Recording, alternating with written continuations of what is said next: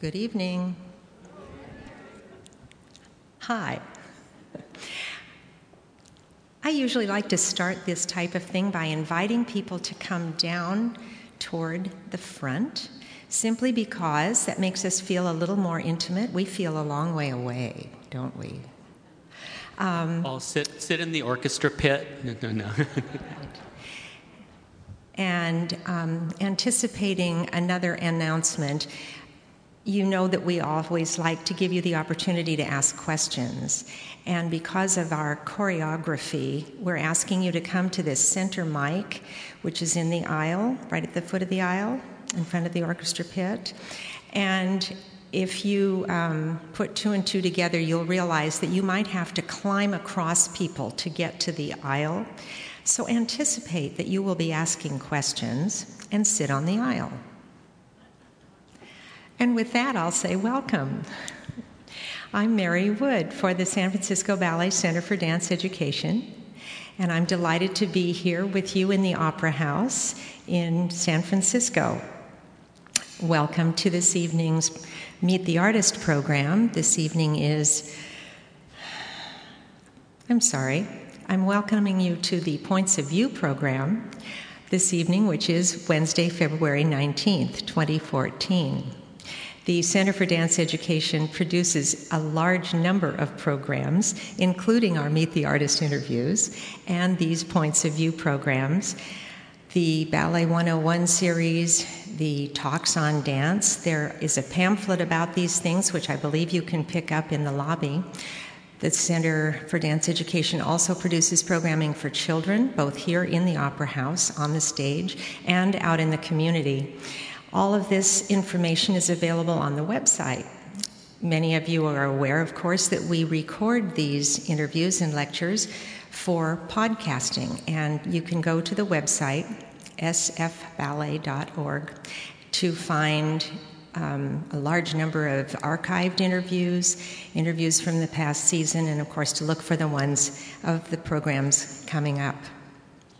So again, welcome to this evening's Points of View program. You are here, so you've clearly figured out we have a little new system because of the long-deferred seismic upgrade in the Veterans Building across the way, so we get to be in the Opera House. We do need to ask you, as if you are not ticketed for this evening's program, please exit as you came in over on this side. If you are ticketed for this evening's program, you'll want to go out the same way, but then you can go down the corridor past a ticket check and re-enter and take your ticketed seats. And I've already discussed the question and answer policy. I'll repeat it briefly. We will want to be asking questions. You'll want to be able to answer their questions. So we're going to ask you to come down to the mic at the foot of the aisle, and you might anticipate that, if not right this minute, if you're thinking about a question, make your way to the aisle so that we don't, we want you to have a good chance and not feel awkward about stumbling across people in the row. So with all of that out of the way, I am just honored to be able to say this is 2 weeks in a row that I can be partnered with someone who needs no introduction. So I present Val Caniparoli. I thought you were going to say Steve Martin, but that's okay. Of course, Val, it's just delightful that you've given us the time tonight. I know you're riding high after last night's premiere of your new piece, and we are excited that we're going to be able to appreciate it a little more tonight after hearing you talk about it. Great, thank you. Before we dive into you and your piece, Tears, it would be helpful to put it in context. This 2 weeks of 2 different programs really celebrates the creation of new work, not counting the Bayadere Kingdom of the Shades, which is our nod to history. But all of the works on these 2 programs are created in within, if not the last year, the last few years, and by living choreographers. This is a very strong commitment on the part of our artistic director, Helge Thomason. And of course, we're just delighted that he dives into the home team for a good portion of this repertoire. One of the pieces you'll see on the program, I believe it's the center piece, so to speak, From Foreign Lands, choreographed by Alexei Ratmansky, whose work you know from his premiere here a number of years ago at the Carnival of the Animals, which showed us his amazing creativity, his wit, a real sense of humor. And then several years later, Russian Seasons, which showed us his affinity for ethnic or character flavor. And in From Foreign Lands, he really exploits that. It's a pastiche of 6 different countries that we find evoked through his choreography. Very traditional look, but not a particularly traditional presentation. And lots of fun. The program closes with Borderlands, also premiered last year, choreographed by Wayne McGregor. Some of you might have even caught his company, Random Dance, when they were here within the last month or so, I think. An extraordinary piece, extremely contemporary in look and sound, and indescribable in what it asks the dancers to do, and has proved to be very popular. So that will close this evening's program. And then that brings us to Val Caniparoli. Val, did you know that you have a Wikipedia listing that's really very extensive? Actually, a friend of mine did it. She did all the research and stuff, but actually it was a neighbor, not a real friend, but she said, you don't have a Wikipedia page. And I said, I wouldn't know how to do it. So I don't know if you know, it takes a long time for them to accept all the details, because they go through everything. Mm-hmm. And if there's anything fishy or weird or wrong, they will go after that. And I mean, it's kind of great. I'm in Wikipedia now. It's cool. I copied and pasted the list of your repertoire, and as of the most recent update, there are 79 ballets listed. Yeah, and counting. I think there's even more. You lose track. Especially in the earlier years. I'm getting senile now. I can't count. But they're in late 70s I started, 79, I think. Mm-hmm. And then going on. And it's hard to, do you count the pas de deux? Mm-hmm. Do you count the solos? Do you count the thing you did for a competition? Or I don't know. Sometimes those aren't counted in there.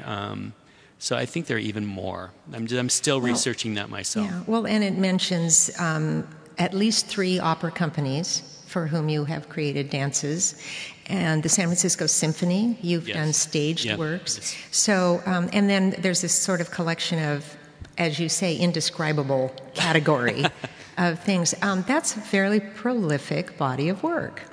Which is great. And venturing into theater a little bit more now with Carrie Perloff and ACT, that's proven to be exciting. I don't like to stay in one place. I like to try new things, and I don't know, it just keeps myself a little bit more fresh in doing that.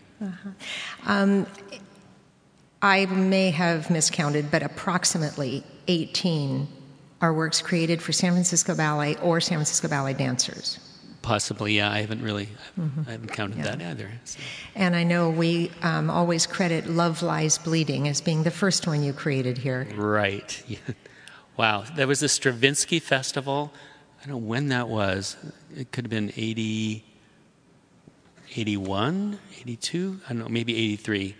But at the time, Lou Christensen and Michael Smeon were co-directors. And so we did a whole Stravinsky. All of us had to choreograph to Stravinsky. So I put together a collection of 82. His works. Yeah. 82. And I had this, it was about plant life, which is weird. I remember a Stevie Wonder album called Secret Life of Plants. I think there's even a book called that. So that was the inspiration on this. And loved doing it. The dancers were great. It was unusual. It was different, unusual costuming. The dancers were pretty funny because they were wearing gunny sacks. You can see right through them. Everyone's like a little bit scared of that. But I mean, I didn't. It was a young time in my career where I was really naive and I just went for it. And I thought I was going to take over the world. And needless to say, audiences loved it, but critically it did not fly. And I remember being devastated. And I was walking downtown, and I didn't know Eric Brune happened to be here at the time, and he saw it. And he ran across the street, jaywalked to tell me how much he liked it. He said, "Don't listen to them. You have talent. Keep going." I'll never forget that. And I remember that now with younger choreographers. When I see them devastated, I would see what they're. I remember that time, and I go to them as well and go, "You keep going." And so I owe that to Eric Brune, which is amazing. That segues into one of the questions I had bullet pointed, which is, what is your advice to a young choreographer beyond just keep going? Wow. I just say trust in your dancers. Really collaborate. You need to learn by working. Every second, grab your colleagues and say, "Do you want to work on some choreography with me in the other studio? You're free." Or go to a school that the school director, maybe in Marin or in the Peninsula, work with those students. But you've got to learn your craft. You only can do it by creating and failing and keep going and don't take no for an answer. But really trust in your music. Maybe I even suggest learn to read music. I think that's crucial, very critical. And if you don't know how to read music, take some classes. Just be aware. So really pull together your skills. And ask for help. I mean, I've been known to do that. If, say, with the Lamborena, I don't know African dance, but it involves African dance, so I brought in African dance consultants, and now I'm more knowledgeable of African dance. I would take classes in that, but I'd bring them in as consultants. Or with Ibsen's House, I had at my beck and call Carrie Perloff, and she would come in and explain the characters to the dancers, who they're portraying. I mean, it's important to bring in help. Collaboration, I think, is key in many ways. When I've talked to different choreographers, we get different stories about how and when they got started. And we know this story of Love Lives Bleeding. And Street Songs, I think, was actually before that. Did you...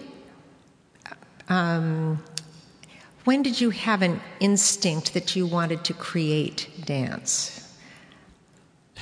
Well, the old story of that, I started so late. I was in college. I studied music. That was my major. Studying acting, English literature, speech education. You name it, I was doing it. I didn't know what dance was. And took a dance class in college, and the teacher said, you have talent. You should have a dance career. And I went, what is that? I don't know what that is. But anyway, coming here, getting a Ford Foundation scholarship, like I tell the story, I lied about my age. I was 21, and I said I was 16. Got the scholarship. I hope they don't take it back. But anyway, but I mean, and then just learning that craft, I'd learned how to dance and stuff, and then the light bulb hit me, because I was so intrigued. If I wasn't cast in a ballet, I would sit and watch that choreographer create on those dancers. And I was just intrigued, and the light bulb hit me. I went, wait a minute. I think that's my calling. This is why I'm taking dance classes. This is why I'm in the company. This is why I studied music. This is why I studied acting. This is why I studied directing, lighting design, literature. And I went, wow, this is meant to be. And that hit me right there. It was like 72, 73. I was thinking, wow. But I was watching those choreographers all the time. And I remember the dancers ridiculing, why are you here? Go home. This is, your time off. I went, no, this is intriguing. So I would sit there for hours, even if I wasn't cast. We are really winding slowly toward talking about tears specifically. But before we can really talk about it, I think we need to address your extraordinary and renowned versatility. I can't think of another way of putting it. You have done works that are so wildly different. And I sometimes wonder if you walk into a theater and you saw Tears, or you saw Slow, or Death of a Moth, and then the next night saw Pulcinella, would we know it was the same choreographer? Where do all of these things come from? I think, again, my background of... I'm influenced sometimes by reading a newspaper and go, wow, that could be a ballet, or this article, or I've always wanted to do. I remember reading Shirley Jackson's The Lottery in school, and that stuck with me. Or a piece of music, and I run the gamut. I love every genre. I will go with everything. It hits me at all different times on what I'm going to do, but also sometimes it's the dances you're creating on, or sometimes what the director asked you to do, and the director will call you and go, can you do, well, recently, Royal Winnipeg Ballet, the director called me and said, would you please are you interested in doing a full-length Cinderella? And I went, yeah, yes I am. He says, but not with Prokofiev? I went, yeah. So you never know. I love a challenge. Or when they say, we need a closer. We need something with a full company, and it's got to be in point. I don't want a story. And I'll go, okay, I'll do that. I mean, sometimes there's a challenge presented to me by specific directors. Sometimes it's a free rein. But, I mean, the inspirations are all over the map. And I think that's where it becomes diverse like that, or a little bit different. But there's always signature steps. I can tell. I mean, and even some people go now, we can tell that's your ballet, even though it's like totally different from the other one. There are phrases that I do a lot. I mean, and Balanchine does that. You always know a Balanchine ballet. You always know. So I take that as a compliment. One of the things we've observed, there are 78 plus works out there. They're all over the country, all over the world, 40 different companies at least. Some of your works obviously have caught and are done a lot by a lot of companies. We know Lamborghini. Excuse me. Another one that I wish we could see somewhere close is The Lady of the Camellias. Right. Well, actually, a number of companies. Well, Diablo Ballet is doing the duet, the pas de deux from it in. Gosh, is it May? I'm not sure. I should know that. But the pas de deux is done a lot. You can also see it on YouTube with Lucia Lacara doing it. Do you remember her? I don't know. She was a principal here. 10 years ago. Yeah, and that's and sometimes you see it on that channel. They do the music, the videos with opera and ballet, and sometimes it's on my TV. I go, my gosh, that's amazing. But the pas de deux is done a lot. Next season, Boston Ballet is performing it. There's probably like 10 or 11 companies that do perform the full-length work of it. And you did that originally for Ballet West. It was a co-production between Ballet West and Ballet Florida, so it was co-produced, and which made it difficult because Ballet Florida was a very small company and Ballet West was a large company. So I had to do two different versions, so there are two versions out there with. It's versatile. We're a company of 23 or a company of 50, so it works. I'll be darned. Another ballet that's getting a lot of traction is, you were mentioning the Shirley Jackson story, The Lottery, which was created for Ballet West in Salt Lake City. They performed it last fall in Chicago and got rave reviews. And then I know that Ballet West is going to the Joyce Theater in New York this fall, and I have heard that there's a possibility they're discussing doing it in the New York season. That would be great. Yeah, triumph. That again, that I've been wanting to do for probably 15 years, and every company I ever said, "This is my thought. This is my concept." Every company has wanted to do it, from Pacific Northwest Ballet to this company to, I mean, you name it. But I always backed out because I couldn't find the music.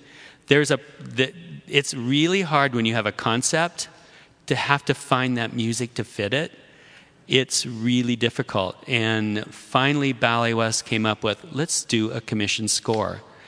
And that can be expensive. So you have to really have, you really want to do it and raise the money, because a commission score is a lot different than taking existing music.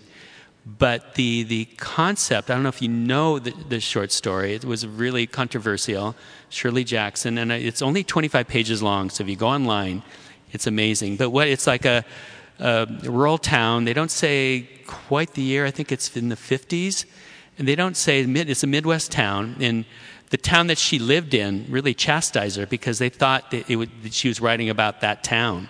The book was banned in the short story was banned in many countries at the time. But the premise of it was the lottery, they don't say what it is, but there's an image of children collecting stones in the park, and everyone's talking about the lottery and this and its tradition. The town next to us doesn't do it anymore. But yes, we're going to do it. It's tradition. But what ends up, when you pick that lottery, the winning part of the lottery, you don't win at all. You get stoned to death. So, and it's never explained why. It's very, very odd. It's like a ritual. It's glamorizing ritualization and stuff. But in my version, I had to go to the estate, Shirley Jackson's estate, and say, what if the entire group of dancers on stage did not know who had to do that last solo that was very difficult until they picked from the lottery, and the audience knows as well. So they're all standing there, and to go to the theater and to not know, am I going to do the Black Swan pas de deux or not, and not know it until like 2 seconds, and then you have to do it. What made it happen, what I convinced them, is that this will always be fresh. It's always like reading the book for the first time. It's not always that same woman that's in the book that picks a lottery. It could be any member of that town. So the ballet, the intensity is strong from the very beginning, because that solo is really hard and very difficult. And you are actually stoned to death on stage. And you hear gasps from the audience. And the dancers you can tell the terror on their face when they're picking this and they have that black dot. So it's very intense. It's very intense. I have yet to see it. Looking forward to it. Seen video clips on the Ballet West website. Yeah. Okay, Tears. Tears dance to the composer. You can read it, Steve Reich. Let's look at a picture. There you are working with your dancers. Which Val is it that created this piece? So funny. Which Val? A little more intense, maybe. More intense than the lottery? No, but I mean... Different in that the intensity didn't come from a story. It came from a quote. It was working in a way I'm not used to work, starting with some improvisation, which I don't do. Started it with that process with Amy Seiwert's imagery, with the piece called Triptych, where there was a group of dancers that are used to working in improvisation, so I delved a bit in that, and I really liked it. So bringing what I learned from that company to this company was a challenge, because the dancers that work with me all the time weren't used to me working this way. So intense in that way, very different, but very, very collaborative, even more than ever for this piece. But the dancers really took ownership of this, and different in that way. And also the music. It's not for everybody, and I know that. It's Steve Reich. It's that minimalist. But I find this score very beautiful, and you have to lose yourself in it. And the rhythms in it are very intricate, but they're there. There's so many layers, hence learning music. I know it, and I can hear each layer. And being able to tell the dancers these layers, but yet it's very difficult for them to count. We try not to count. We're trying to hear that score. So that was intense. So it's not always on that beat. If you miss something, then you get to the next one. And if you're with a group of dancers, which you'll see maybe 3 couples on stage, they have to be doing the same thing. They really have to watch each other. And it's that same intensity. It's always going to be intense because you have to go with the flow of this community of dancers, and you see that. You see the internal energy in this with the dancers. A little bit chicken or egg, but did the music come along with your idea? Did you have the music in the background? Did you search for it? Well, I've had this music for a long time. I was going to do it for Singapore Dance Theatre, but I switched to Lou Harrison, and then presented the music to Helke this time, and he liked it and used that. So it was really the music first, but it was almost simultaneously where I saw a documentary about John Muir and this quote. And about the environment and water, and this music really sounds like waves coming in to me, and that just sort of developed from that point on. And I can't pronounce it, Kayanatsky, the film Philip Glass I saw with a friend of mine, and it just that kind of inspired me too with the fast forward with the images and film and such. But things just sort of fell into place at the time where I picked the music and saw this documentary, and just the motivation of all of that, and being intrigued by the documentary and his, environmentalists. So with the quote as an inspiration to you, and the music with its sound, does the work, when we see it, does it tell a story? It doesn't tell a story, nor is it preaching. I didn't want to do that. I tend to try to stay away from preaching politically, religiously, or environmentally, but I like to use it. I like to let the audience go, well, what does this mean? What is his thought process on that and that? But I mean, you'll see most particularly in the lights and the sets, a journey from water to no water, and you'll see it very subtly. And at the end, it's a very subtle. I mean, the music sort of just quietly stops, but it's really, I think it's very dramatic in its quietness in many ways. So you will see it in the environment with Sandra Woodall's sets and costumes, Clifton Taylor's lighting. We collaborated on this from the very first day of working on this. That's a question that I always like to ask, and that is, your collaboration is pretty celebrated with the dancers, but with Sandra Woodall, who you've worked with so many times, I almost feel as though she must contribite to the dance. Well, it's funny, because she's so intellectual. I love her to death, but sometimes I have no idea what she's talking about. It's like, she's like this very intellectual. She's up here, and then I start Sesame Street level. So it's like we sort of meet in the middle, and the journey is quite extraordinary, actually. And but it's a really good collaboration. She does probably about 95% of all my ballets. It's a good process, and she likes the collaboration. She gets into everything intellectually, and we meet in the middle because, like I said, sometimes I even say, Sandra, what are you talking about? But I do the same thing with Carrie Perloff, though, too. She's very intellectual. I go, I have no idea what you just said. But anyway. So I'm just trying to imagine Sandra sitting there and looking. Does she look at the movement before she comes up with her concepts? We do. Before I even step foot in the studio, we've been talking for months.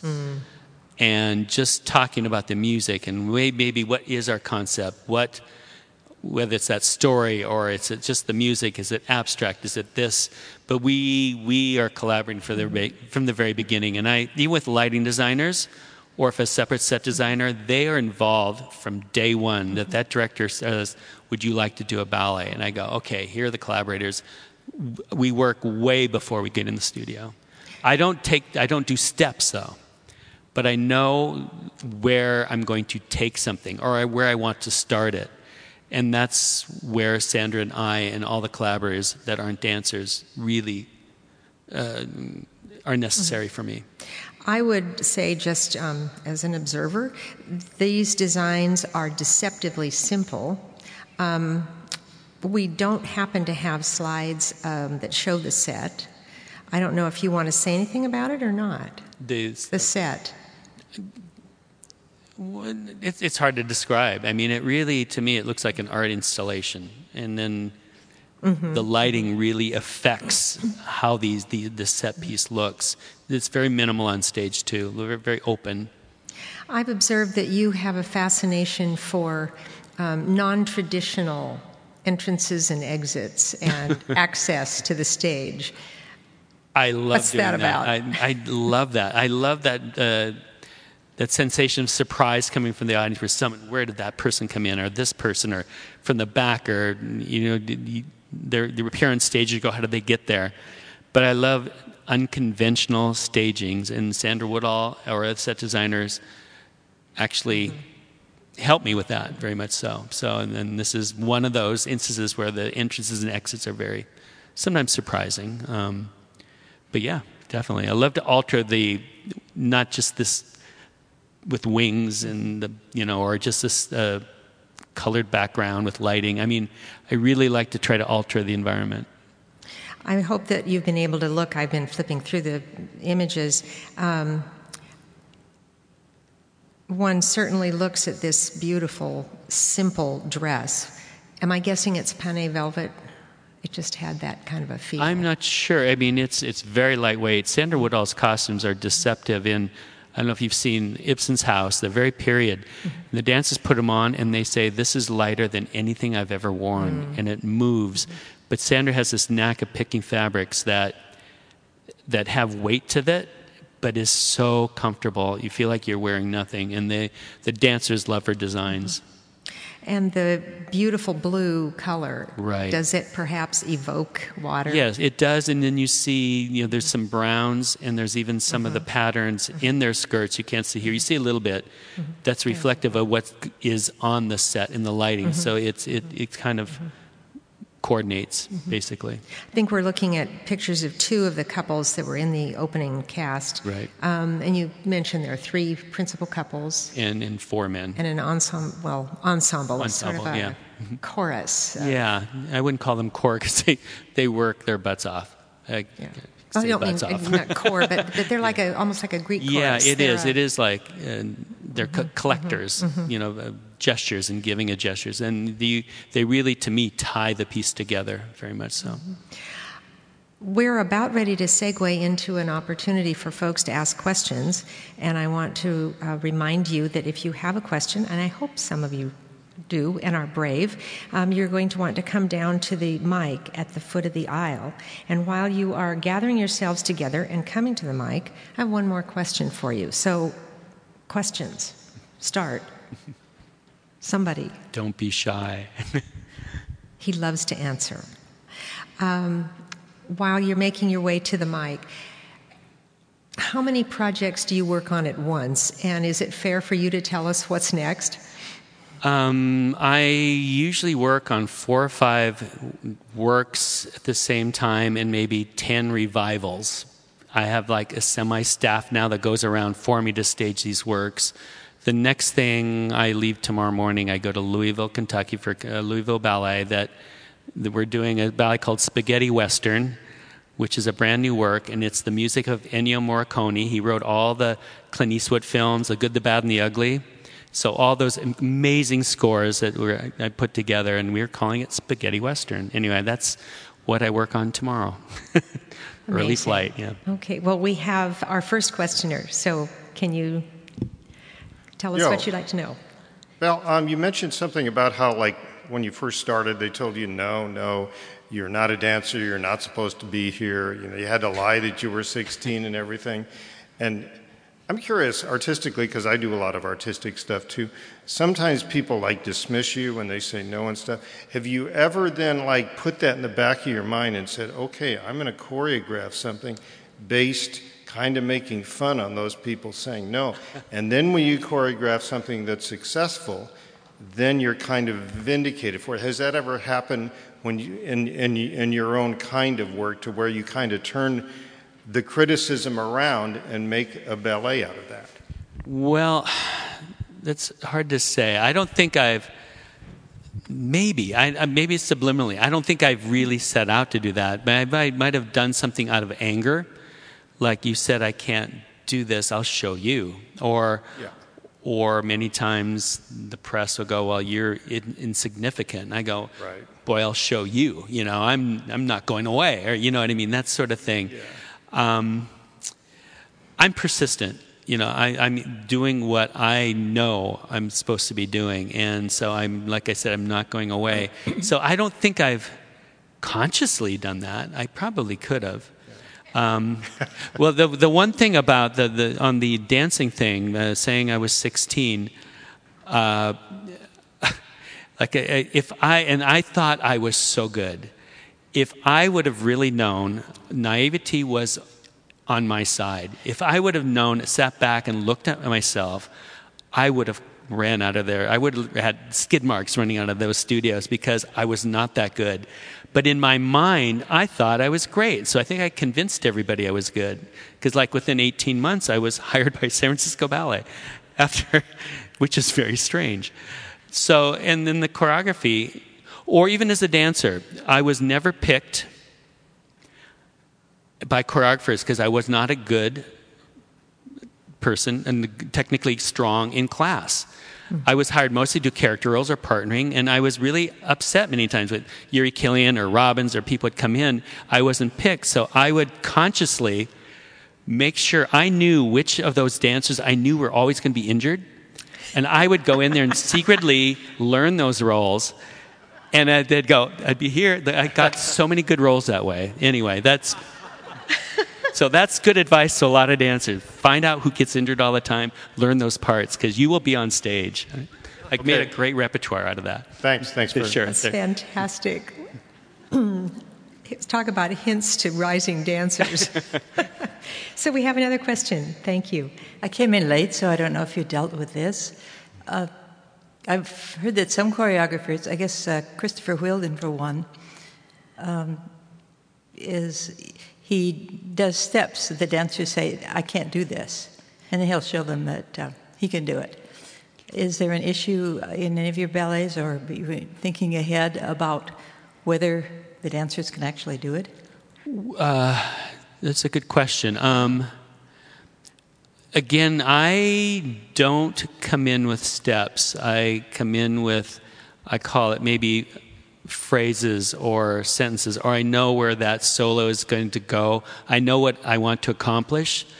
So I will, at that point, give a series of steps, and then the dancer will mimic me or look like or think what they thought I did. And many times what they did, what they thought they saw me do, was better than what I did.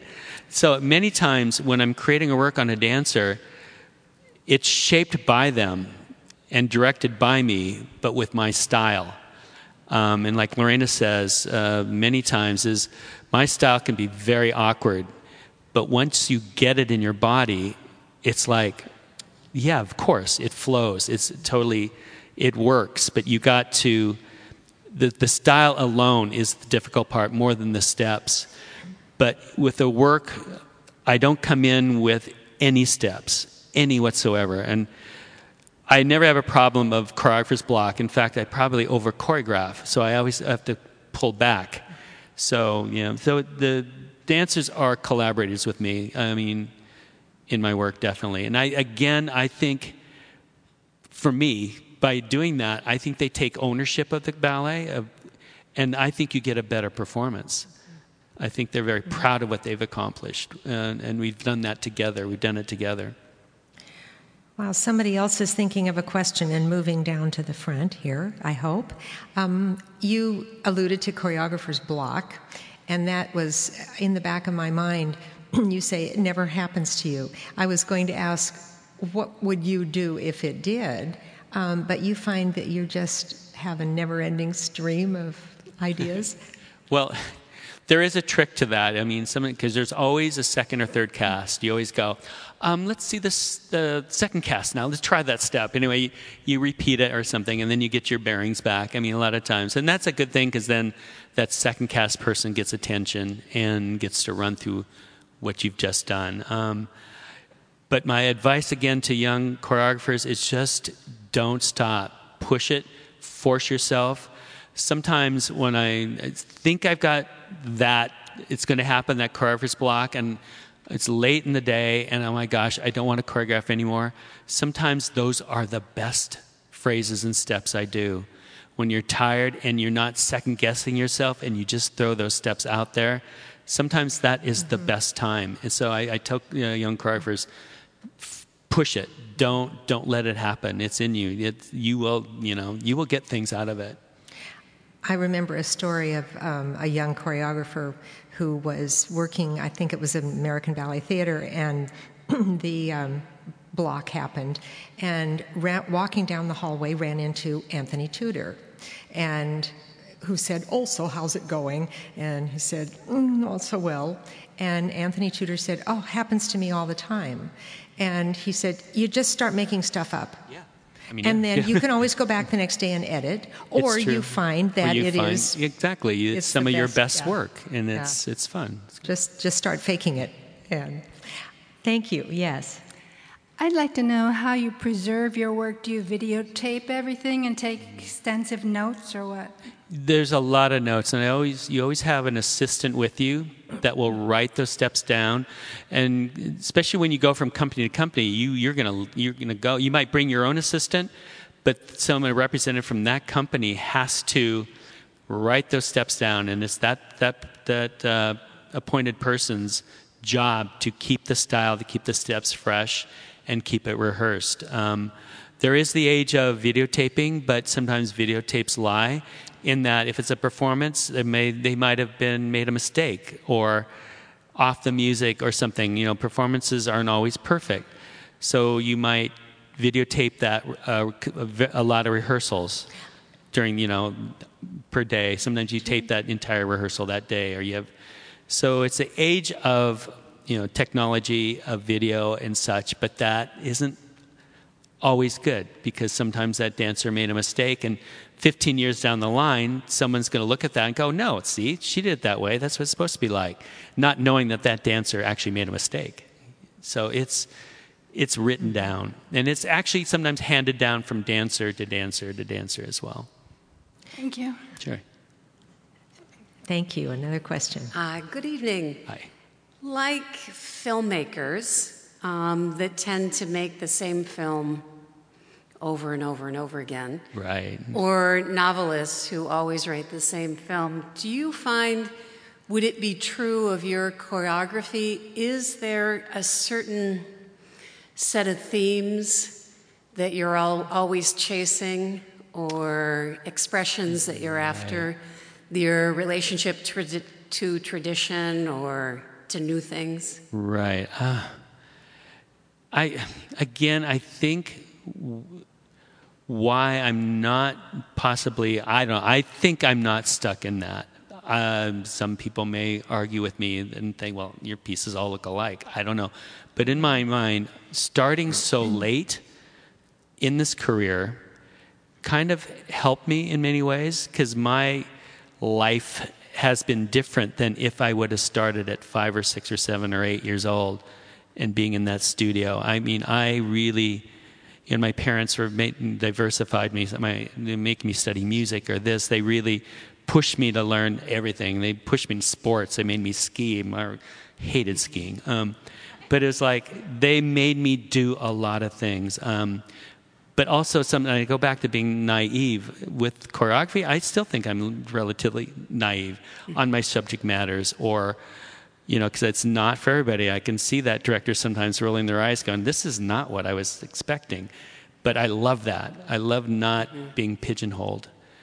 And I know a lot of directors, they go, "Well, I don't know what I'm going to get from you, but we're always going to be surprised." And sometimes that's a good thing.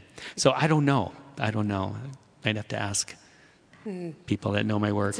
It's a fantastic answer, because what it does is it sort of opens up the door for even older choreographers and dancers. Yes. Oh, yeah. So that we can really open up the vocabulary of dance. Oh, I agree. Thank you. Thank you. Thanks. I wish we could go on more and more, because you've said some wonderful things that I think will help the audience who is going to see Tears tonight. Just out of curiosity, how many of you saw it last night and came back? So a few folks, yeah. And how many of you will see it tonight? So. It'd be funny if none of you raised your hands. Nope, not seeing it.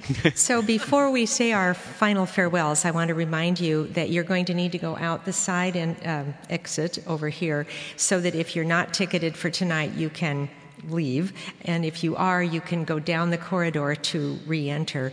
And I believe that there are still tickets available for those of you who hadn't planned on staying, but now you think you might. With that, I would like to just, of course, repeat that I've been in this wonderful conversation with choreographer Val Caniparoli, who has created his latest work, world premiere last night, Tears, and you will see that if you stay for this evening's performance. Be sure to go to the website. You can catch all of the updates and information about things that are coming up, and we look forward to seeing you again very soon. Val, thank you. Thank you very much.